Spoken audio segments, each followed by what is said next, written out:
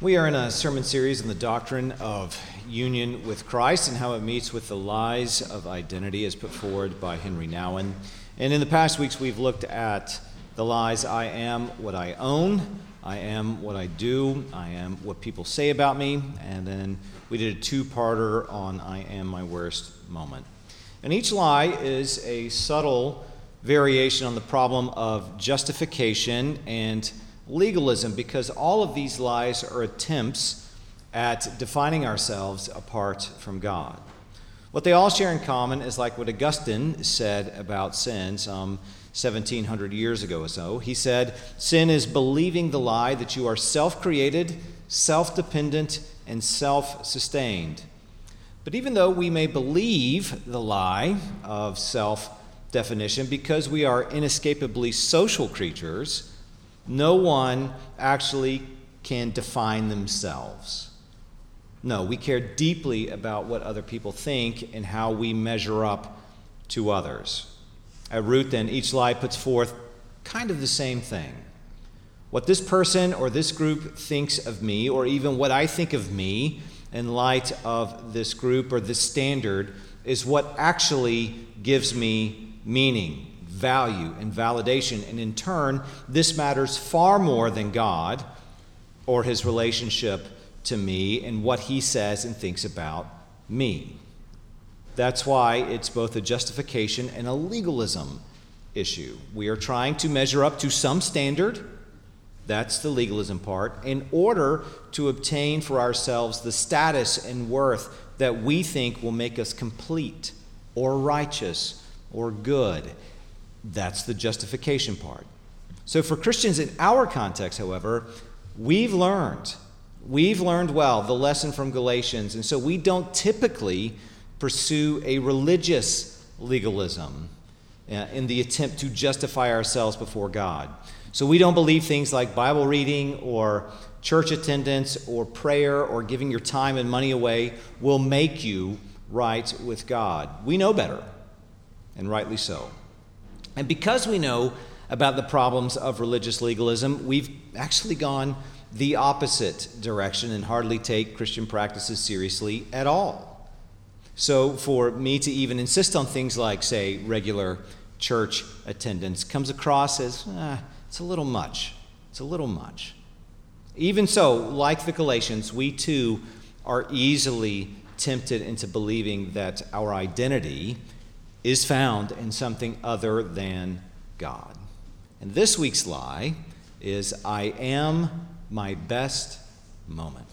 Our text this morning, we're going to focus on Philippians 3:3-9, but I'm going to pick it up in verse 1 and keep reading past verse 9. So this is Philippians chapter 3, beginning verse 1. Finally, my brothers, rejoice in the Lord. To write the same things to you is no trouble to me and is safe for you. Look out for the dogs. Look out for the evildoers. Look out for those who mutilate the flesh. For we are the circumcision who worship by the Spirit of God and glory in Christ Jesus and put no confidence in the flesh, though I myself have reason for confidence in the flesh also. If anyone else thinks he has reason for confidence in the flesh, I have more. Circumcised on the 8th day, of the people of Israel, of the tribe of Benjamin, a Hebrew of Hebrews, as to the law, a Pharisee, as to zeal, a persecutor of the church, as to righteousness under the law, blameless. But whatever gain I had, I counted as loss for the sake of Christ. Indeed, I count everything as loss because of the surpassing worth of knowing Christ Jesus my Lord.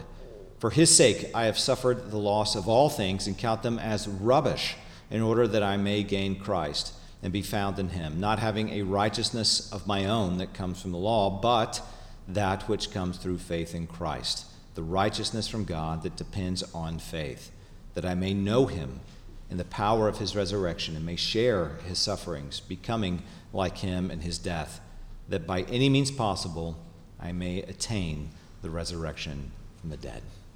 Well, this is the word of the Lord. There went the microphone. Thanks be to God. Let me pray for us as we continue on. Heavenly Father, we thank you for your kindness to us. We thank you for your grace to us. We thank you that we are possessed by Jesus, and that in turn we can let go of any attempts at justification, any attempts at trying to make ourselves right, because you have done it all. I thank you for this time together in your word. I pray your blessings on us all, and I pray this through the power of the Spirit. Amen. To understand this lie, I am my best moment, all you need to do is consider Bruce Springsteen's Glory Days. And I'm tempted to read the whole thing to you, but 2 verses and a chorus will be enough for that. He sings, "I had a friend, was a big baseball player back in high school. He could throw that speed ball by you, make you look like a fool, boy. Saw him the other night at this roadside bar. I was walking in, he was walking out. We went back inside, sat down, had a few drinks, but all he kept talking about was glory days. Well, they'll pass you by, glory days, in the wink of a young girl's eye, glory days. Well, there's a girl that lives up the block. Back in school, she could turn all the boys' heads. Sometimes on a Friday, I'll stop by and have a few drinks after she puts her kids to bed. Her and her husband, Bobby, well, they split up. I guess it's 2 years gone by now. We just sit around talking about the old times. She says when she feels like crying, she starts laughing, thinking about, you guessed it, glory days. The so-called glory days are your best days, or perhaps even your best day when you were at your absolute highest peak, maybe your greatest success or your championship moment. If the lie, I am what I own, says that my value and worth is in this thing, or I am what I do, looks for value in my job or my role, or I am what people say about me, finds it in how people talk about me, or say my level of popularity, I am my best moment finds it in my achievement. I am my fastball. I am my beauty. I am what used to be this best version of myself, and that's what gives me life. That's my justification. That's the reason why I matter. And perhaps it was when you were the fittest or prettiest version of you, back when the size of your dresses was in the single digits or maybe even the low single digits, or the waist on your jeans was a 32 or less and you wanted people to see that. Perhaps it was when you actually had athletic prowess, at least as you remember it, and actually won something and have a trophy to show for it.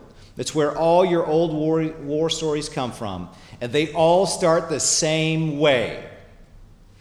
Back when I played ball, back when I was in college, or back when I was captain of the cheerleaders, or back when I was valedictorian.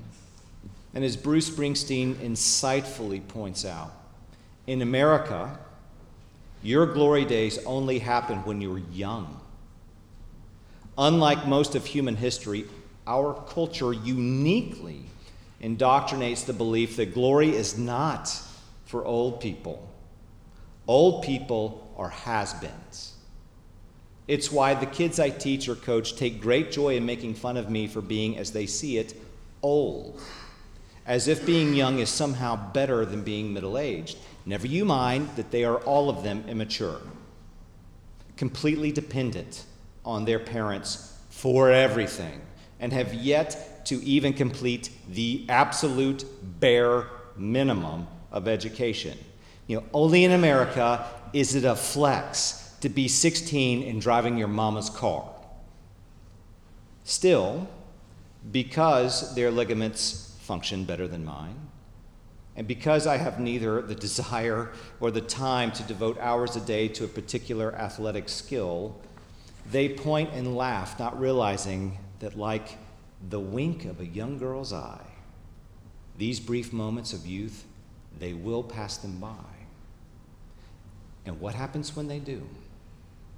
What happens when you are the star of the football team your senior year, and in a moment, a mere turning of the seconds on the scoreboard, your football career is over? What happens when you are part of the 1% who can extend their athletic career a few more years past high school, but still it's over in often unceremonious fashion? What happens when people remark that you used to be beautiful. And it was clear that in your prime, you were. Who are you now in the present tense? Who are you when nobody cares? And I mean nobody cares about your stupid old war stories of what you did 20 or 30 or 40 years ago because you've told the same dumb 8 stories ad nauseum and nobody wants to hear them again. They're just polite. Are you left to gather over coffee or around a campfire or over cocktails reminiscing about what once was, unable to deal with the present tense of life and having to compete with your friends, interrupting their story so you can tell your stupid great has-been story? Who are you when your so-called best moments are in the rearview mirror and the only one looking at them is you? As we've been discussing in the evening service, Paul thinks there's no place for boasting in the Christian life. And what he means is that there's no place for Christians to put themselves forward in a, have you seen what I've done? Look at me sort of way. And it's not as though we can't mention our achievement or that it's wrong to win or have trophies. It's rather that boasting has the same impetus as the Tower of Babel. I'm making a name for myself. Or as a redneck might put it, hold my beer. For the world, boasting is just another form of justification. It's another way of setting yourself apart and proving you have worth and value. But for those in Christ, boasting in your so-called glory days or creating your identity around your best moment is a rejection of the gospel. Paul brings this out, I think, masterfully, really devastatingly in Philippians 3. In verse 1, Paul commends the Philippians to rejoice in the Lord. And this is one of 7 times he mentions rejoicing in his letter, so clearly it's important. And rejoicing, as Paul means it, implies humility. To rejoice in the Lord is to worship him. It's to elevate him in your life. It's to put him on a pedestal and say, look at how incredible he is. It's to live out, hallowed be your name, your kingdom come, your will be done. So instead of living in a Tower of Babel, it's all about me sort of way, it's to live as if it's all about him, because it is. In verse 2, Paul warns the Philippians to look out for the evildoers, for those who mutilate the flesh. And I presume he has in mind the Judaizers, like what we saw in Galatians. It's the Jewish people who insisted on circumcision for Gentiles as the marker of being part of the people of God. Verse 3, however, begins with a reminder. In light of all this, a reminder to the Philippians of who they actually are. We are the circumcision who worship by the Spirit of God and glory in Christ Jesus and put no confidence in the flesh. So this is in direct contrast to the Judaizers who did put confidence in the flesh by way of circumcisions. For Judaizers, circumcision was like a trophy. It seems strange to us, but to them it was like a trophy. It was a mark of social capital that set you apart and gave you value in the eyes of the community. It meant that you belonged. You were part of the group, and you could prove it. It was something you possessed, and you measured up. In contrast, Paul says the people of God, the true circumcision, are not marked in the flesh. No, they are marked by the Spirit, or as the Old Testament looked forward to with the New Covenant, they are circumcised in their hearts by the Spirit, and this was something accomplished by Christ alone. In turn, they don't have glory in themselves. No, glory is found in Christ alone. Even so, not to be outdone by his critics, Paul says, fine. You think you've got trophies? You think you possess some moments that glorify you? Okay, buckle up. Then he lists what he's got. Circumcised on the 8th day in perfect keeping with the law. He's Israelite of the tribe of Benjamin, and you don't get more Jewish than him. He's a Jew's Jew, and no matter what these Gentiles do, let alone his Jewish critics, they can't out-Jewish him. And as to the law, Pharisee. as in, son, you don't know what the law is. As to zeal, a persecutor of the church. Now, as an aside, to really get the meaning of this, zealots in his time got their fervor from Phinehas in the book of Numbers, who, when the people of Israel in the wilderness took to a form of, shall we say, temple prostitution with the Moabites, an open rejection of God, Phinehas, in his zeal for God, and I'm going to speak euphemistically here, killed an Israelite man and a Moabite woman with a single spear who were attempting to worship in God's tabernacle, blaspheming it. And this was seen on Phinehas' part and by God himself, his zeal as a good and righteous thing. So like Phinehas, Paul too was willing to kill in order to keep Israel from profaning her relationship with God through what he saw as an abomination, Jesus himself. As to righteousness under the law, and he has in mind all of the Jewish traditions surrounding the law too, blameless. That means you couldn't bring a charge against Paul on anything because he was totally consistent. So in my mind, and this is really reducing it, but in my mind, I imagine this in terms of the late and great Bill Russell looking at Michael Jordan saying, you know, it's cute. It's really precious that you've got 6 rings. I've got 11. Bill Russell, y'all. Paul has trophies. He's got social capital and glory that neither his critics nor the Philippians can touch. And what's fascinating is that Paul speaks of these things as his possessions. These are things he owns. These are his best moments that he can point to and say, see, I have worth. My glory is greater than your glory. And by implication, I have more value and worth than you. I mean, after all, it's about making a name for ourselves. And how good can a name be if it's not better than some other guy's? That's the point. That's why all dads complain about every kid getting a trophy. When everyone gets a trophy, who cares? I want my kid to win the real trophy. But Paul changed with Christ. In verse 7, he says, but whatever gain I had, I count it as loss for the sake of Christ. Indeed, I count everything as loss because of the surpassing worth of knowing Christ Jesus, my Lord.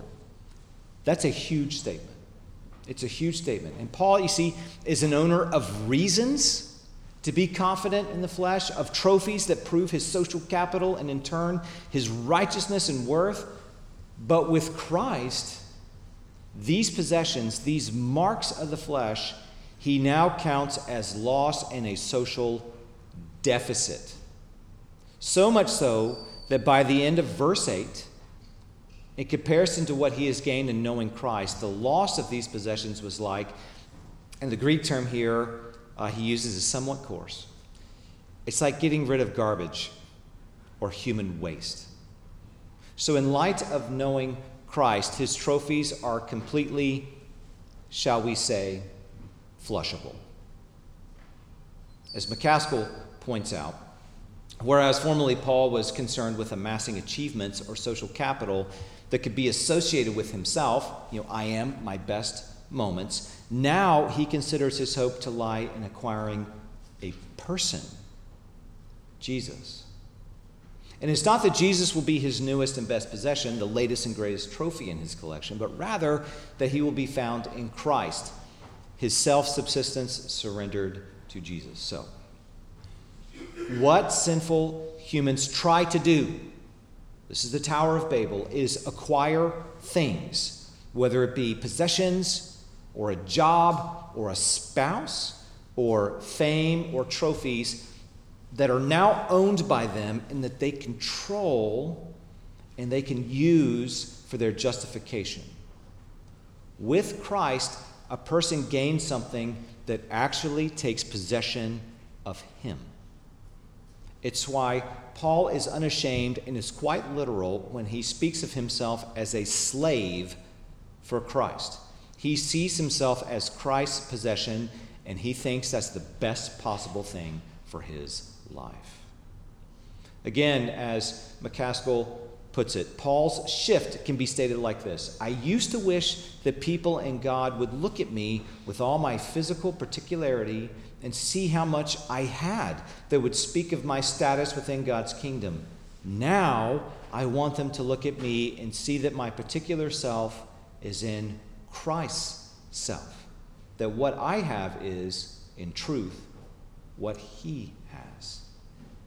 So the difference is found with verse 9.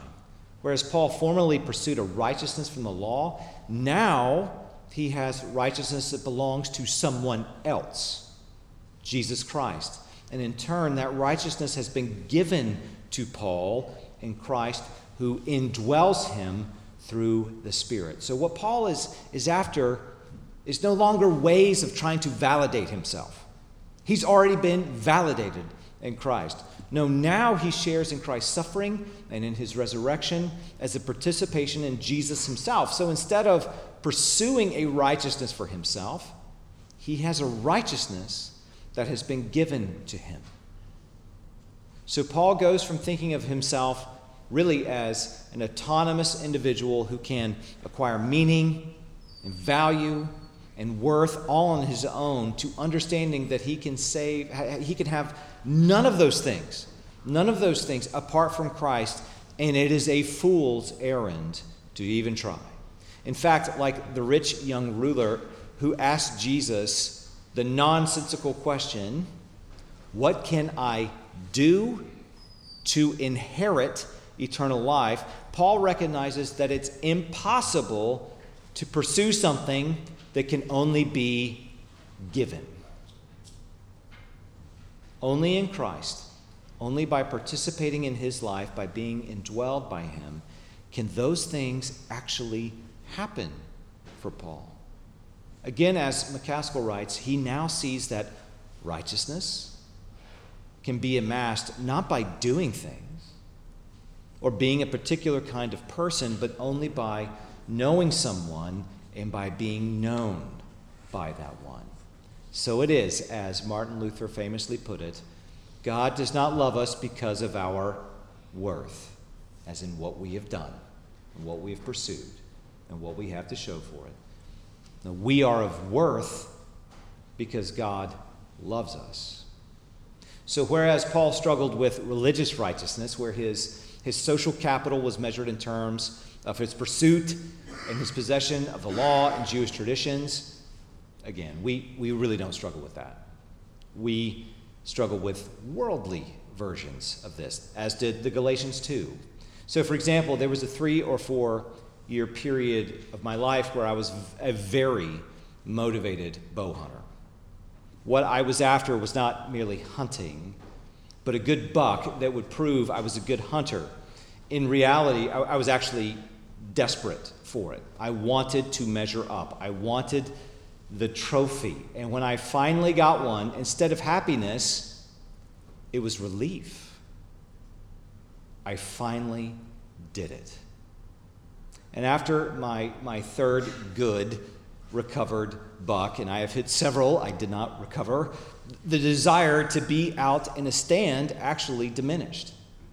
And part of that was the desire to spend more time with my family, because hunting takes a ton of time. But the reality was that I had gotten my trophies. I had my proof. And I have pics of those deer on my phone right now. And if you want to see them, I will gladly show you. And I can point back to them and say, see, I know what I'm doing. This is proof that I have a man card. And the funny thing is that I go hunting a fraction of the time now, and I enjoy it far more. And when I miss or I don't get anything, I don't care. I still had a good time. But it wasn't like that before. I would lose my mind if I didn't see something or if I didn't hit something, as if the day or the week or whatever, maybe the season was ruined. The lie, I am my best moment, leads you to believe that your worth is caught up in what you can boast about, as if a dead deer gives you life. And as you age and you can no longer throw a fastball or climb a tree stand, You can at least point to those trophies and what once was. And the net result, as Bruce Springsteen masterfully points out, is that it makes living in the past the norm. Those past events take on oversized roles in our lives and in turn make living in the present nearly impossible. And the future becomes ever more bleak as the period of time grows from our best moments. And it leads to a sad nostalgia where middle-aged men find themselves in their cups reliving what once was, and middle-aged women looking wistfully at old photos, mourning that their children actually grew up. So if last week's lie, I am my worst moment, fears that this life might be as good as it gets and despairs over it, I am my best moment believes that whatever that moment was, well, it is as good as it will ever be. It's why your glory days, as the world sees it, are always in the past. And why so many people, and Tom Brady right now comes to mind, desperately and at great cost to themselves try to recreate them when time has long since passed them by. In comparison, Paul thinks being owned by Christ and having his righteousness far exceeds anything he could ever do for himself. It's why bearing the name of Christ is a joy and it's an honor. For Paul, our so-called glory days are never behind us. They are wrapped up in Christ's glory. While we will never have his status as the King of Kings, of course, we do have the status of being his family. And it's glorious. It's glorious. It's so liberating. It's so freeing to know that you do not have to leave a legacy. I feel so sorry for pro athletes that are just, harassed by this. What will his legacy be? You do not have to win a trophy. You do not have to prove anything about yourself whatsoever. It's why Paul can write in Philippians 1:21, "For me to live is Christ, and to die is gain." He used to live as if everything depended on what he could gain for himself, in particular with his reputation. In Christ, he has everything he could possibly ever want or need.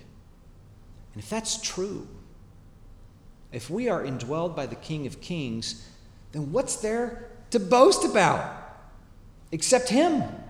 What can rings or a record or a buck or a photo of your past beauty ever compare with what we have in Christ?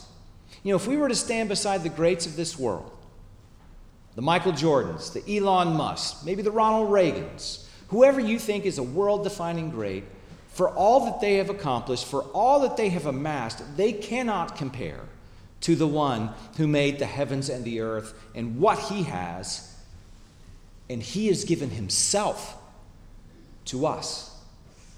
They stand alone. They justify themselves. Christ stands with us. Again, it's like McCaskill notes. He writes, if we take seriously that all we accomplish truly belongs to the name of another, and that all we enjoy is a function of his wealth and not ours, then the dynamics of our social identity will change accordingly. So, like Paul, you will move from owning whatever you think gives you value to knowing you are owned by God and have your value in him. So your best moment begins at his cross. His triumph is your triumph. His righteousness is your righteousness. His resurrection is your resurrection. His life is your life. So instead of having trophies, you have him. It's why Paul commends us to Christ's own path in Philippians 2, taking on the life of the King, of humility as the norm for our life with him. So does that mean then that it's wrong to have a trophy? No. Am I sinning by keeping pictures of bucks on my phone? Maybe, but hopefully not. Every Wednesday morning, you should know this, every Wednesday morning, When I show up for men's study, there is always a story being told. It's never present tense. It's always past tense. Is that a sin? No. Is it wrong to have a good time going through old photos and remembering what once was? No. Does this mean that we should not pursue excellence or that achievements are wrong? No. But I would say it does depend on why you are pursuing them. Why are you keeping those bucks on your phone? Why are you going through the old photos? If, like with Bruce Springsteen, we find our value and our worth in those things as if a ring or a diploma will give us the value and the justification and the meaning we've been promised they will, if we in turn trot them out as proof that we matter and return to them over and over again for meaning and believing that our best days are behind us, or perhaps the so-called good old days were the actual best days, when America was right, not like now, then we are more than likely straining against the gospel, if not outright denying it. But if you have come to see and believe that you are owned by Christ, then trophies or stories or pictures, they can actually be a far sweeter memory because they no longer carry the weight of your soul. You are no longer your best moment, you are Christ's. And in turn, it redefines what achievements actually are in such a way that they cannot define us as the world does. In reality, it turns achievements from a selfish endeavor to a self-giving endeavor. So whether you have 6 rings, like Jordan, or 11 rings, like Russell, or no rings, like Barkley, your reason for existence is not justified by a small piece of gold covered in compressed charcoal that represents one moment in time. No, you are in Christ. You have his love. You have been given value and worth in him. So for good reason then, we don't rejoice in ourselves. We don't boast. We don't brag. No, we rejoice in the Lord always, just as Paul commends. Well, let me pray for us. Heavenly Father, we often say here that there is no gift like Christ. That is absolutely true, even as we struggle to see it. Thank you for the gift of life in your Son. Thank you that his victory is now our victory. Thank you that his righteousness is our righteousness. We pray all of this in his name. Amen.